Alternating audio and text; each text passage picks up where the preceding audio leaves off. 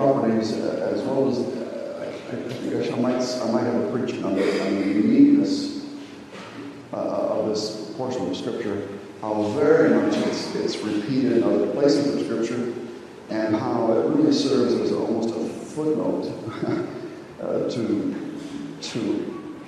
everything else that comes out of Sinai is but a footnote to Moses that may have been the Lord Jesus' mind in the Sermon on the Mount, especially if you regard the ceremonial law that pictures the gospel as a positive law and application of the Ten Commandments. But I'm getting ahead of myself. I'm getting way ahead of myself. But just keep in mind, I say regarding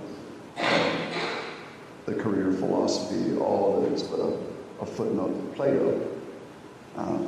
There's a great conversation going within the Bible. I hope you'll all, when you read your Bibles, will see that it's a story that's being unfolded. It's a great conversation of that unfolding of the essence of God and His will, and that essence and that will is expressed very succinctly in a most prominent form delivered on Mount Sinai, the Ten Commandments. So here's the Lord's word, Exodus 20, verses 1 through 17. God spoke all His words, saying, I am the Lord your God, who brought you out of the land of Egypt, out of the house of slavery. You shall have no other gods before me.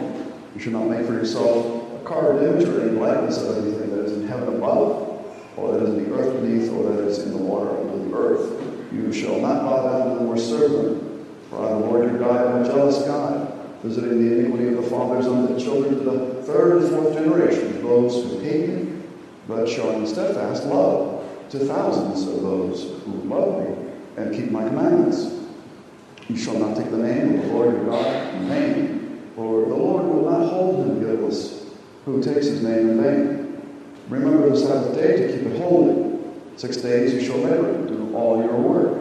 But the seventh day is a Sabbath to the Lord your God. On it you shall not do any work, you nor your son nor your daughter, your male servant, your female servant, or your livestock, or sojourner that is within your gates.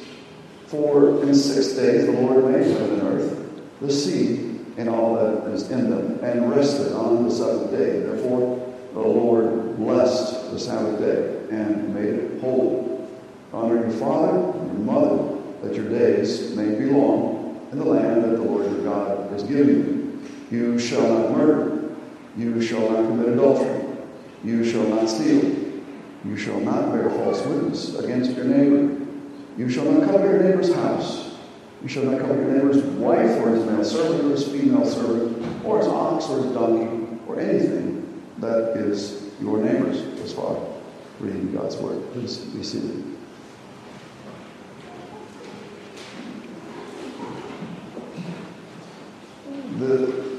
The teaching that I wanted to bring out when I started this, the preaching here on the Ten Commandments, is that the moral law, the Ten Commandments, needs to be understood in its several peculiar and distinguishing qualities as compared to the rest of Holy Scripture. I made some comments in my previous teaching here last week that just the repetition of the Ten Commandments in various places, and I gave the references to that, would be enough to give us a hint as to the importance of these 17 verses. That is a valuable rule of exegesis and hermeneutics, that when you read in Scripture,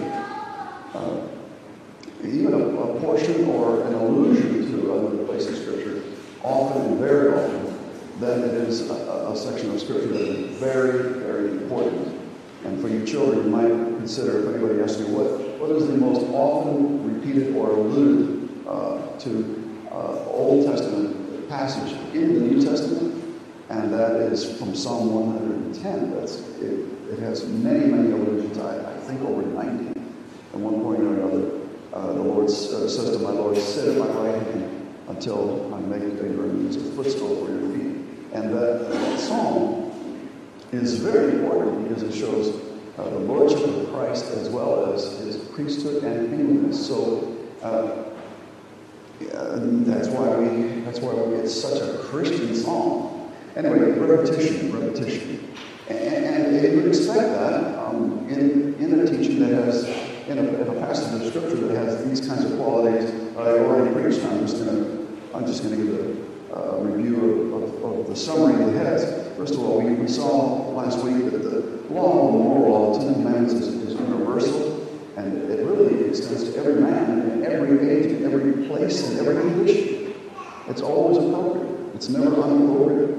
And there's no person that it doesn't apply to, young, old, whether they're Western or Eastern, ignorant or intelligent.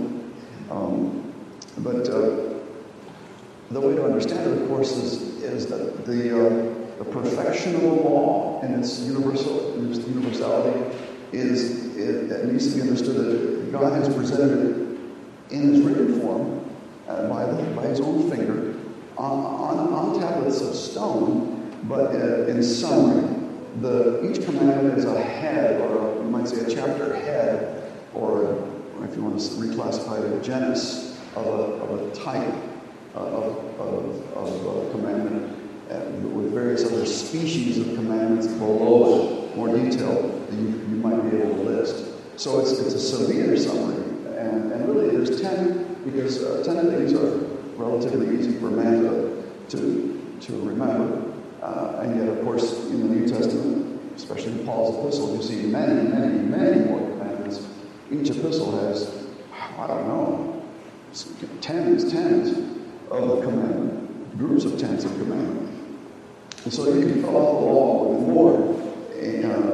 more preciseness, but it suffices to say that the law is perfect, meeting every man in every condition, if we realize that it's just a summary. And the things that are stated positively, the negative things that are commanded positively, the things that are prohibited, automatically, things that are it's negative, etc. So I said enough about that. And then I mentioned that the law is spiritual. So we see that the moral law is universal, the moral law is perfect. And I mentioned last time that the moral law is spiritual. And of course, Romans 7:14 admits that quite literally. And it is given by a spiritual lawgiver, which is God, on Mount Sinai. And so it's compatible in that way. He is a spiritual being having spiritual interests. But more concern to us today, that the law is spiritual, is that we ought never to pit the law of God versus the Spirit of God. The Bible never, ever does that. Except when in the New Testament, the gospel covenant, the covenant of grace in Christ, is put against the works of the law as a covenant. That is to say, the law in the form of a covenant of works, that needs to be pitted against the grace of the Spirit in the New Testament for justification. But it needs to be said right away, and we repeat this very, very often, that materially, the law of God is one for the unregenerate, that is to say, a man who is bound to that law as a covenant of works that he must fulfill, like Adam was there in the garden. He's bound to fulfill it. It's perfection under the threat of death. If he does fulfill it, the law, as stated to the unregenerate man, still has promises for him. And but if he doesn't fulfill it, that's all threats and curses. But in the New Testament, the law, the moral law, cannot condemn a man so as to curse him because he's in Christ and he's dying to that law. In fact, a Christian is dead to the law as a covenant of works, both for cursing and for blessing. We do not look to the law for blessing. The law does not have power to give us anything to help us along. It just shows us that this is the way, and it says now if you're able to do this, especially in the covenant of works, that you have no mediator to help you, no one to intercede, and no one to stand between you and God. One hand on the Lord and Father, and one hand on you, and say, all right, now you are reconciled. There's nothing like that. So let's keep in mind that we are, that except for the area of justification, there really is no opinion, law versus gospel. Romans 7:14, Paul says, "For we know the law is spiritual." And if there's any complaint by Paul, is not that the law is no good, even though he's a Christian now. This complaint is, he says, "I know that the law is spiritual," and then he hear this complaint. "Well, I am of the flesh, soul under sin." Well, now that's your complaint. The problem is not in the law. The problem is in Paul. Romans 8:5, Paul continues, "For those who live according to the flesh set their minds on the things of the flesh, but those who live according to the Spirit set their minds on the things of the Spirit." Again, in Galatians, so the Spirit, the gospel age is known especially by the outpouring of the Holy Spirit on all men. And in Galatians 5:16, Paul says, "But I say, walk by the Spirit, and you will not gratify the desires of the flesh." And the desires of the flesh are sin. And so as long as we are walking in the Spirit, we are not walking in sin. That means that as long as we are walking in the Spirit, we are walking according to the law.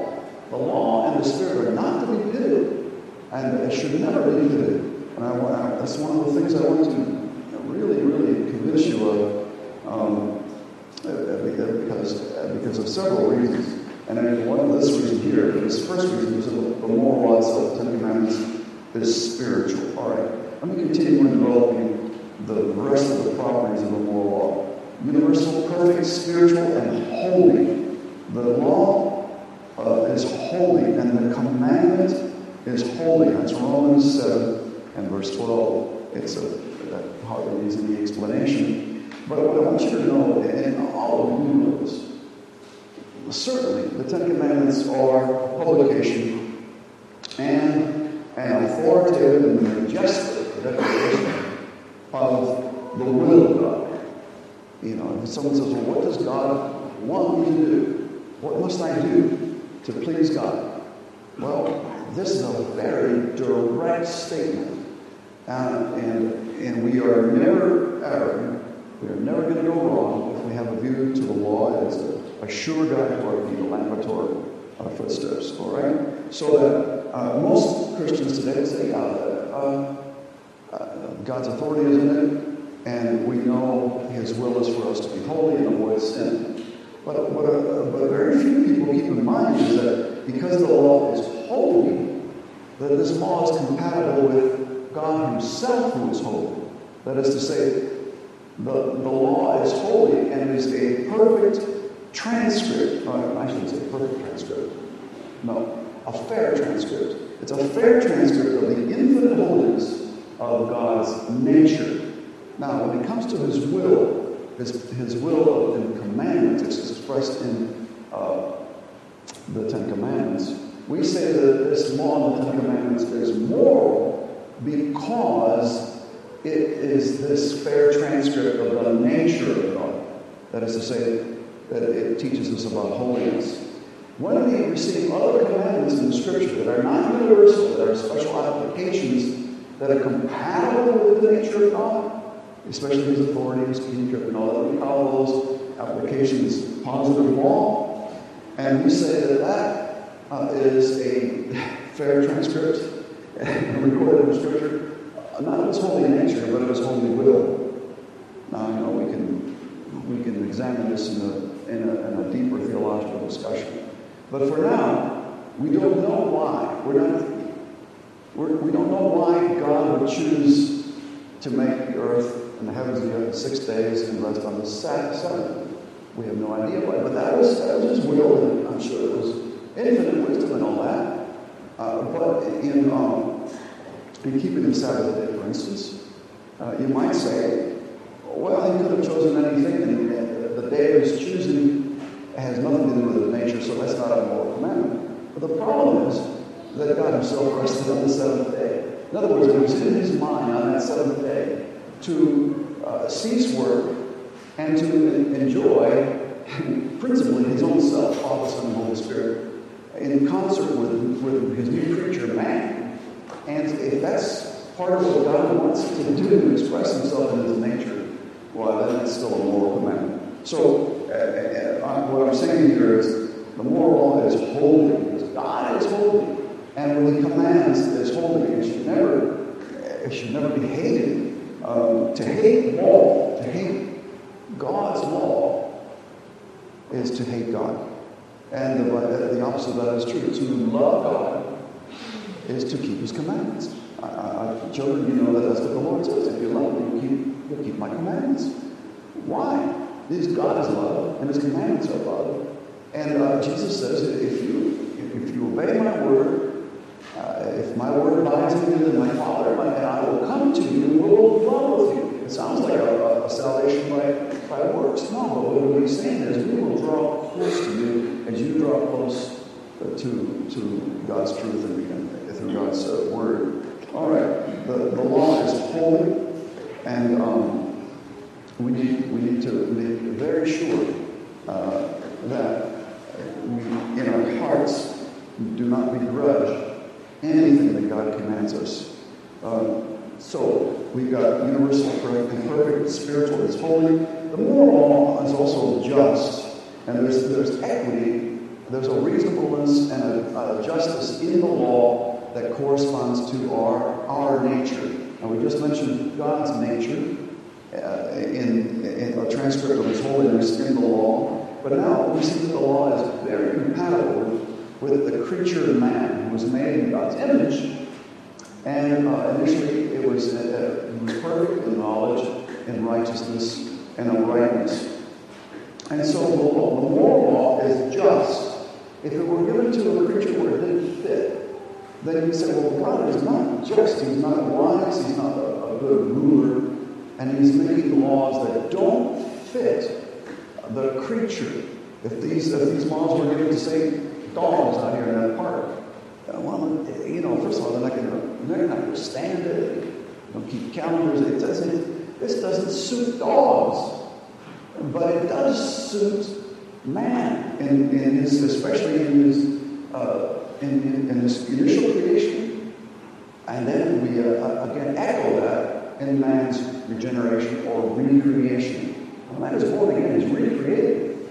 You see, all things are new, and he, as Colossians says, he is renewed in knowledge and righteousness according to the pattern that is in Christ. He's a new creature. So the moral law is just and it's equitable and it's suitable to our frame, and especially as reasonable creatures.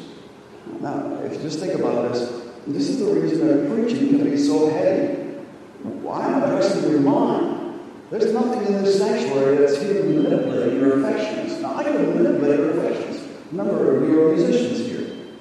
And I know that certain frequencies of musical harmonics poured out in loud decibel form will get you excited and perhaps stir some crazy hormones and emotions in you. And people are manipulated like that in religion all the time. But the address is to reasonable creatures, reasonably. It's line upon line, precept upon precept. And so it is a thing that comes to you in word form. That's the transmission of the law and, of course, the gospel there. It's very suited to our frame as reasonable creatures. And this law commands absolutely nothing but what we owe to God, what we owe to our neighbors, and to what we owe to ourselves. In other words, God is not like so many bad writers that don't know when to close a chapter or when to finish a book. He's at one point, I think Deuteronomy, God pronounced all these words and He said not one more word. I love that. It's like so many Christians, all they want to do is pray all day long, even though they should be going to work, even though they should be, doing things around the house. And so they don't like the word in that. They never do the prayers. Well, no, I mean, if God expresses Himself and expresses Himself well in a manner that is suitable and workable, practicable to reasonable creatures, He's going to have literally a block passage that will be easy to manipulate. And so God commands nothing but what we owe Him or our neighbor or ourselves. Now, what we're saying is that because the law is so just and so perfect that it's like a suit that just fits you nicely. I don't know if you've ever been tailored, measured for a suit. You go in and you go to a good department store, you might find one that's a near fit. Yeah, that's good. If you ever go to an expert tailor, you'll know the difference. I mean, it just fits like a glove. You can't believe how good that suit fits. All right. Well, that's what the moral law does for mankind. And so to fret against the equity or the justice, to fret, to chafe against the equity of any command or wish in the smallest degree that it be relaxed, it is unjust, and it's a breach of the whole law of God, because it's an indictment on the lawgiver, his nature and your nature. It's a rebellion against creation and the Creator. It is. We need to aggravate our chafing and our rebellion and our ignorance and our not going forward with God in the slightest commandment. You know, there's some very, very important commandments. Love the Lord with all your heart, soul, spirit, and mind. Do justice, do mercy, walk humbly. These are huge commandments. But any commandment, the least, if we think, this is not good, it's an indictment of the whole law, and really it's an indictment of our person. Because the moral law is just and it's equitable to the creature as a creature. So holy, just, equitable, also the moral law is good. And the commandments of the Lord are all good in and of themselves. They don't need a context. They are good per se. And 1 Timothy 8, you can see where I've got my note on here. We know that the law is good, and then he qualifies it, if one uses it lawfully. Now here's the maximum mistake, gross error that the Jews fell into. They used the law unlawfully. How so? Well, they used the law unlawfully to attempt to justify themselves before God. The law is not a means by which a man may be made right. The law indicates sin. And so if you use the law unlawfully, that which is good is going to be the cause of your condemnation. You are utterly wrong. And all you prove to yourself and the angels of God and all creation is that you are under the works of the law in the form of a covenant. And that's a maximum mistake, because that's the form that you have, and you have all had it, and I have had it, in Adam. That was our former head. And when we converted, we had Christ as our head, and now we have that as not as a covenant by which we can be justified, but a covenant in Christ of grace where we are accepted in the blood of Christ before God completely, and imputed that perfect righteousness described in the commandments. That's given to our credit, because Christ completed those very commandments and all the other Jewish ceremonial commandments, because he was made under the law as a Jew. All right, so all that goodness under the covenant of grace is ours, and all commandments of Scripture, now that we are regenerated, are mediated to us by Christ, the lawgiver. And, he is the Lord. He's the King. He rules in righteousness. And that is a term so important in Scripture, it does not go undefined. Righteousness is defined in the law. This is what it is to be righteous. And here are the righteous precepts. So he's our righteous King, he's our righteous prophet, and he'll never say anything in contradiction to the moral law. Jesus' own speech is but a footnote to Moses. Now, I'm not saying Moses was greater than Jesus. I'm saying Jesus gave the law to Moses. He's the mediator of the covenant of grace. And so Jesus, the Christ, the second person of the Trinity, gave the law to Moses on Sinai, because that law was mediated, because it was a covenant of grace. All right. The law is good. All commandments are good in themselves, and it is. But you have to use it lawfully. You have to use it lawfully, and that therein is very important application. Children, if you want to obey God, just be sure that your motives are to please God in gratefulness for saving you. If you're a Christian, you are obeying the law of God out of gratitude because He has already received you as righteous, and He has already embraced you as an adopted son in His house, and He is mightily pleased with you as Christ is pleased with you in Christ. You're perfectly righteous in His sight because you're in Christ. The commandments then can be used very, very, very prudently, very wisely, most wisely, and that is in perfect concert and agreement with who we are and the will of God. Now, some of us don't understand this as much as we should.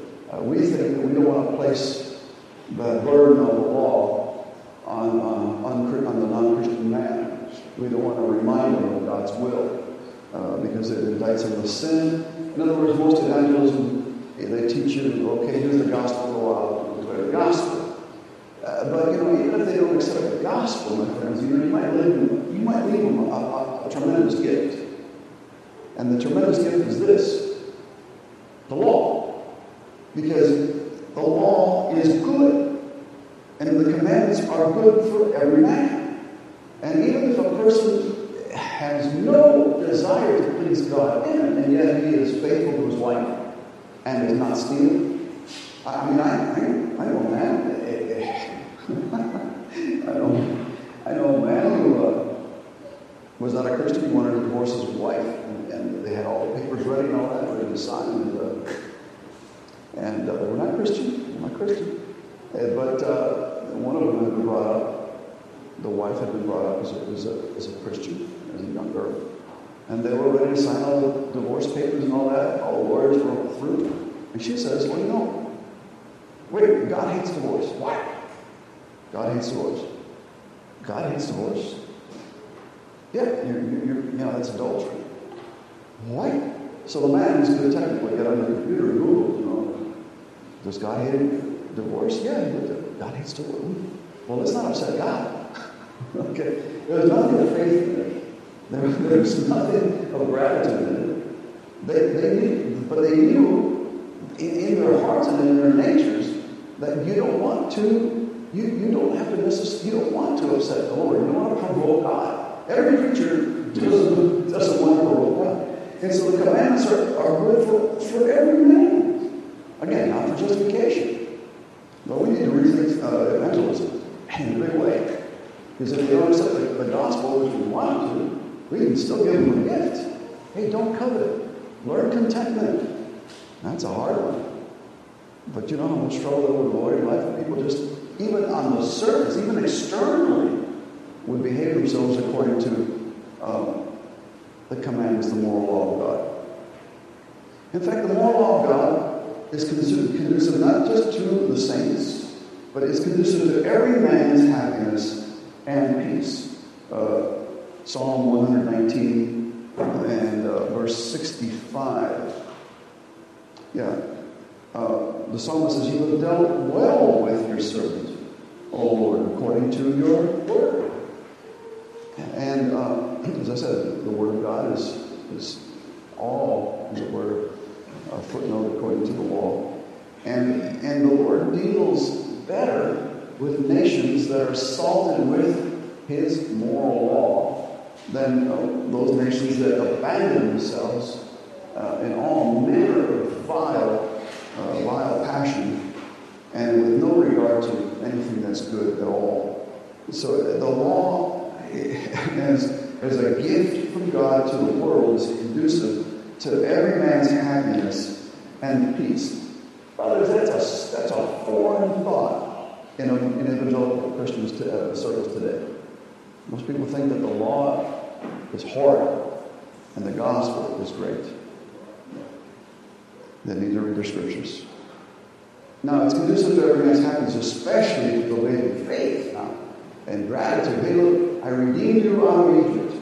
Here, I've led you through the wilderness. Now we're encamped on the slopes of Mount Horeb.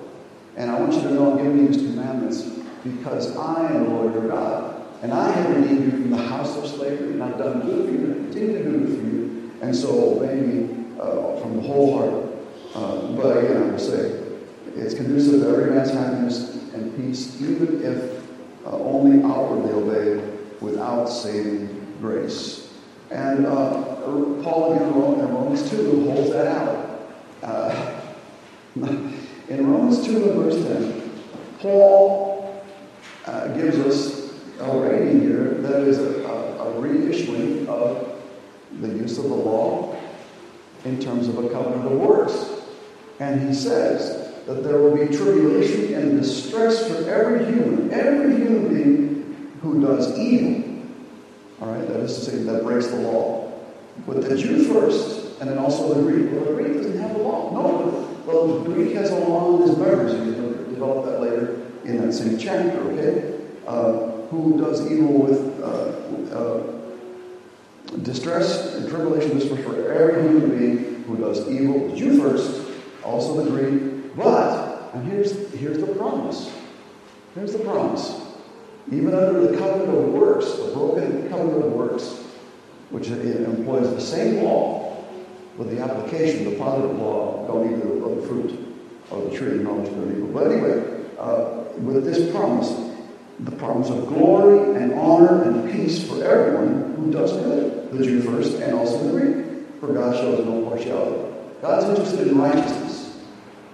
God's interested in righteousness. Now, as a Christian, under the gospel, the law, as you receive the law from the hand of Christ, that is a covenant of grace. You're under grace, not law, as to justification.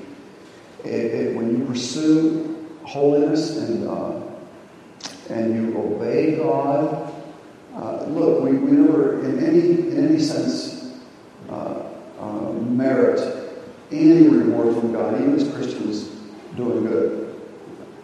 But the good news is that God is so gracious and such a good Heavenly Father that He sees all that we do as we yield ourselves to the Holy Spirit, that He will certainly give us these things, not as a just rewards according to our work and merit, but just because He is gracious. So He will distinguish the noble, the good. He wants to honor glory. He will give you glory and honor and peace for everyone that does good. And what is good? Well, the good is the keeping of His commandments. And the last point I want to bring up is that the moral law is perpetual. And that, of course, is reminiscent, or should remind you of perfection. That which is perfect is complete and endures. And the things that are imperfect don't continue in that form. But this law does continue these words and these commandments do continue, all of them, wholesomely as forever. Psalm 119 and verse 89. Forever, O Lord, forever your word is firmly fixed in the heavens. And Jesus had the same sentiments on the Mount. Heaven and earth may pass away. My words will never pass away. Not one jot or tittle of the word of the law. Not one jot or tittle of the law will go until all these things are fulfilled. It endures forever through all time. That is to say, from creation to the end of the world, the last day. That's time. But some of you have not considered, perhaps, that the law of God is perpetual and endures through all eternity, even in heaven, in the new heavens and the new earth. Psalm 119 and verse 60. The sum of your word is truth, and every one of your righteous rules endures forever. Forever. What we have here is because the nature of God has not changed, and the nature of God is expressed in the moral law. Therefore, that law is a good testimony to all reasonable creatures, whether they be in a fallen state, in a regenerate state, or in a glorified state. Because the creature is always a creature. If the creature is one thing that's different than what he was intended to be here as a creature on earth, then the creature is not saved. Something else is saved. Some new thing was created there, not the creature. But the creature who is saved is the creature up there. And the creature down here has a certain nature, and it's a moral nature, a reasonable nature. All right. So, this law perpetually, forever obliges all men to obedience. It does not change. The moral law does not change in the least. Various applications, but the kernel, the moral equity is constant. The application of that moral law, which must be done by the reasonable creatures in the image of God, are helped by God to know the moral law and how to understand it and apply it. And you know what? This law would be absolutely useless if it found no application. The Bible is replete with examples of how God does it and how the prophets do it, so that God's ministers may learn how to do it, make application of the Word of God, and that the Christian and all of God's people may learn how to apply with understanding and wisdom the will of God in their lives. Otherwise, this religion has no feet.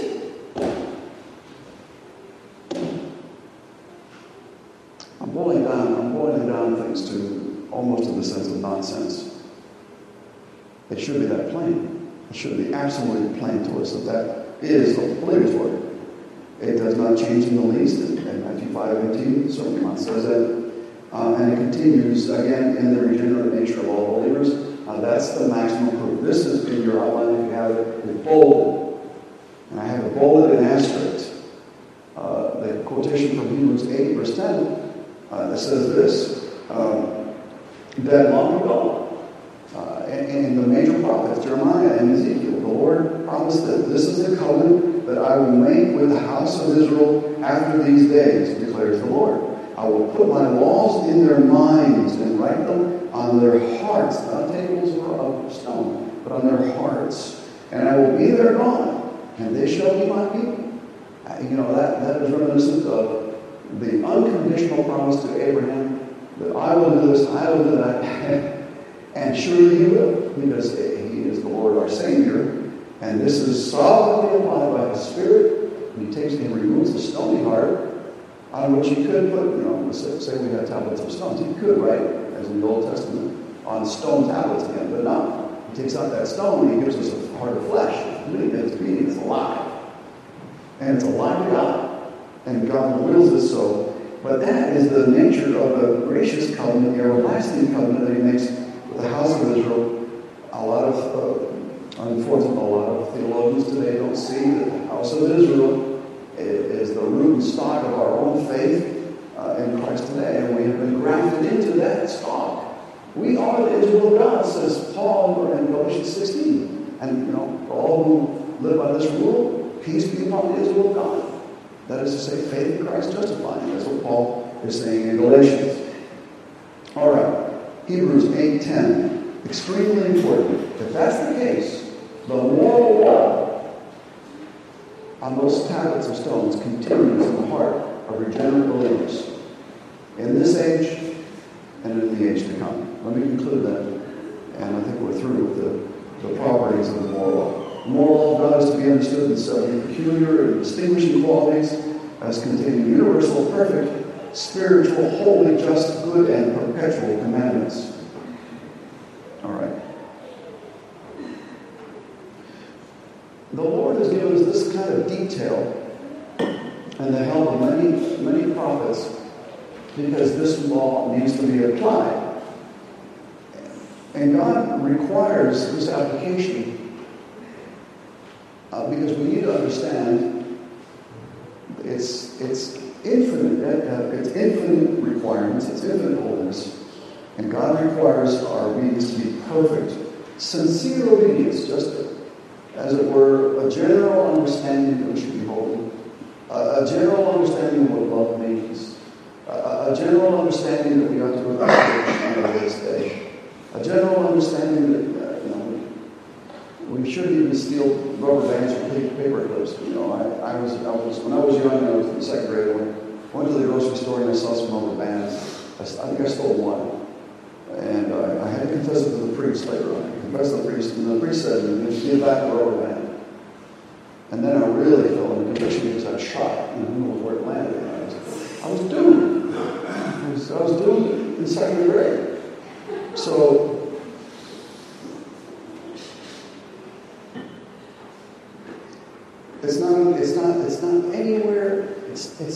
it's not anywhere near what God requires of us. I meant to do well. People who speak like that do not have a sharp distinction between other graces and other words. People who just want to say, well, my heart is in it, I'm trying. Look, you need a definition in your theology. You need to say, God requires perfection in both. But in this one, He requires of us, without mediator, in this one, He requires of us in Christ, who perfects it for us, our head, and now we are received perfectly. And now we can obey to a degree. And God helps us to forgive us, and He will. Sincere obedience, that we need to strike that praise. We need a greater definition if we are to understand and please God in our walk. Now, again, as a covenant works then, and a lot of theologians now throw in a bunch of reform guys will say, oh, this is a republication of the covenant works, period. They see the threatening, they see the lightning, the thunder, the quaking, and they say, well, this is nothing but a threat. And they think the Mosaic covenant stands in full force as the covenant works. And it's over Christ as never repealed. They can have credit on that. God's law always retains its commanding and condemning power over sinners under the covenant of works. If you're born in Adam, you have not been redeemed, you have not been regenerated, you're under Adam. Adam had a covenant of works. He had to fulfill that work. And its commanding and its condemning power was on his head, and he felt it, so there was progeny. Okay? Progeny. His children, all nature felt that condemnation. As a covenant of works, that law stands in full force, and by way of application, my friends, you parents have the authority to quote God and His will to your children in full force, with all the threat of death if your child continues in a reprobate manner, turning his back on the Lord. He will annihilate you because he's not giving any evidence of being regenerate. He's giving more and more evidence of being under a covenant of works. The flesh seems to have dominion. The curse of the law, so his life is disorderly. And preachers certainly need to preach this law as a covenant of works, because who knows who's saved? There's not a person anywhere that can absolutely say this one is and this one's not saved. And so, for reasons that I will explain in future preachings, this law must be preached in all its integrity, in all its details, and in all its force, in every voice. And the voice of Sinai is what? The main voice of Sinai is threat. Because that was the generation, says Paul in 1 Corinthians 10, that rebelled, stiff-necked generation that fell in the wilderness. They needed their warning. And it was not enough for them to seek refuge in the ceremonial types and the promises of God. And yet God promised to lead them to the promised land. He's always given them promises. The covenant of works needs to be preached in its full force. Now, if you're a Christian, I don't know, I can't get into this. I promise you I'll make this point later. There's no time. Now, as a rule of life under the covenant of grace, I've already alluded to this. In the hands of Christ, your mediator, He is the one who is taking your imperfect attempts at obedience and perfecting them before God. All of the righteousness here that is declared in the moral law, that's yours. That's free. It's yours. It's imputed to the believer, and that is yours when you receive Christ. All of this goodness is in Christ, and if you're in Christ, then this is yours. That's good. That is still in the Ten Commandments. As a rule of life, you have graciously, and you receive them at the hand of your teacher, the Lord Jesus. And that's the difference, my friends, between the law in the form of a covenant of works and one of grace, a gracious rule for Christ's disciples. is why Jesus says, "Come to me, all you who labor, who are weary and heavy laden. You are weary. You are heavy laden. You have a tremendous burden of perfection. You who understand the law. You understand his dictates and commands and threats. It's a heavy burden. Come to me, all you who are labor and are heavy burden, and I will give you rest." But then he says, "Take my yoke on you." What is the yoke that Christ gives you? He gives you the law. And in a form that you can carry, a yoke is meant to carry things easier than with your own shoulders. A yoke actually, with very heavy loads. But then that yoke is Christ's yoke, and you can your yoke together, so that's doubly easy. All right. As a rule of life, all this righteousness that is demanded is given to you or given to you. And so, but none of those beliefs are obligated and they are bound. They're still bound to keep the moral law both now and in eternity. That's how we're going to love when I preach the preface to the Ten Commandments. We're going to talk about what that means, that binding that is there, even with God's redeemed people. And then, yeah, the good news is believers are forgiven all imperfection, all blemish of their obedience. God is still pleased, mightily pleased with you. He delights in you as you are in Christ by faith, as you begin to obey His steps in obeying Him. The law cannot condemn a true believer, and neither can the law reward a true believer. The law cannot promise a blessing. Well, it promises a blessing that you want to obtain. And so under the covenant of Christ, the law, the reason that you're not trusting the law for your blessing or scared of its condemnation is that in Christ you're dead to the law. That's the reason. You died in Christ. The law, the written commandments, was nailed to the cross. And so when Christ died, you died with Christ. And when He rises, you rise with Him. He's glorified with Christ. Your life is in Christ. All of your life is in Christ. But you are not living to the law. You are quite dead to the law, even for its promises and its threats. You are dead. It's almost as one writer says, it's as if a widow were to receive threats every time she visited her dead husband in the grave. She'd hear a voice, the husband was saying, I don't know where you're keeping house. You're not keeping up with the 12 chains. He's dead and he can't talk. That guy's dead to her. So, there's a quandary in the material of the law of the same. 10 Commandments, perpetual. Material of the same commandments, huge difference, whether you are in Christ or not. The last thing I'll say is, no man sincerely loves God's moral law. No man really sincerely loves God's 10 Commandments, even imperfectly, unless he really hopes to be under the eternal obligation. No man sincerely loves God's moral law, even in an imperfect degree, unless that man hopes to be under the eternal obligation of it. We want to do this righteousness. We desire to be holy, and God has in detail told us how to be holy. Now, my friends, just beware of any so-called believer that teaches or believes that lawlessness is liberty, or that the law has no place in our lives, or are suspicious that somehow when a person has a precise walk with God, or is interested in the full panoply of the order of the moral order, as philosophers have, and all the best theologians in the world have. They all wanted to explore the depth and the breadth of God's holiness and His nature as it is filled out in every aspect of human life. And that, my friends, is so far from legalism that it is actually great love to God and great reasonableness in the creature and a wonderful service to those who love Him. God the Father and God the Son inhabits that temple. It can only be otherwise.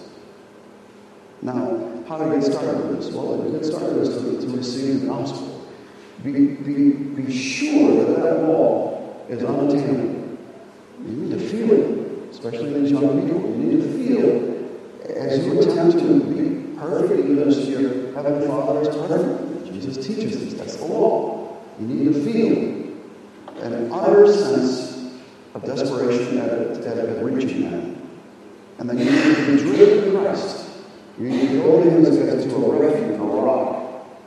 And the only escape from the wrath and curse of God due for your sin. But if you go to Christ by faith, He will receive you. If you will receive His promises, He will receive you into His bosom. And then that wall cannot harm you. As I said, it can't even flush you. It can't do anything. You're dead to the wall. Now you're out of Christ. And the Christ will bless you. And that, my friends, is the gospel. That says that righteousness that God requires in the law is given to you freely in Christ. And now you may learn to begin to walk in the news of life with the help of His Spirit through faith. That's the gospel. For the gospel is absolutely meaningless without a huge prelude. And that huge prelude is our own nature and God's nature, and how it has become ruined and needs repair. The repair is the gospel. Let's pray. Just pray. Lord, as you give us ample scriptures here to think about, we pray that your people would be mightily enriched, and that they would be cheerful and profitable while it's teaching, and that they would learn that whatever you ask by your holy law, if we would ask you for the reserve grace, that you would help us change our hearts to love your ways, to begin to walk in the newness of life. We pray that that would be our delight. Lord, we will always be with you, and that we need to perfect holiness with reverence to all that you are and all that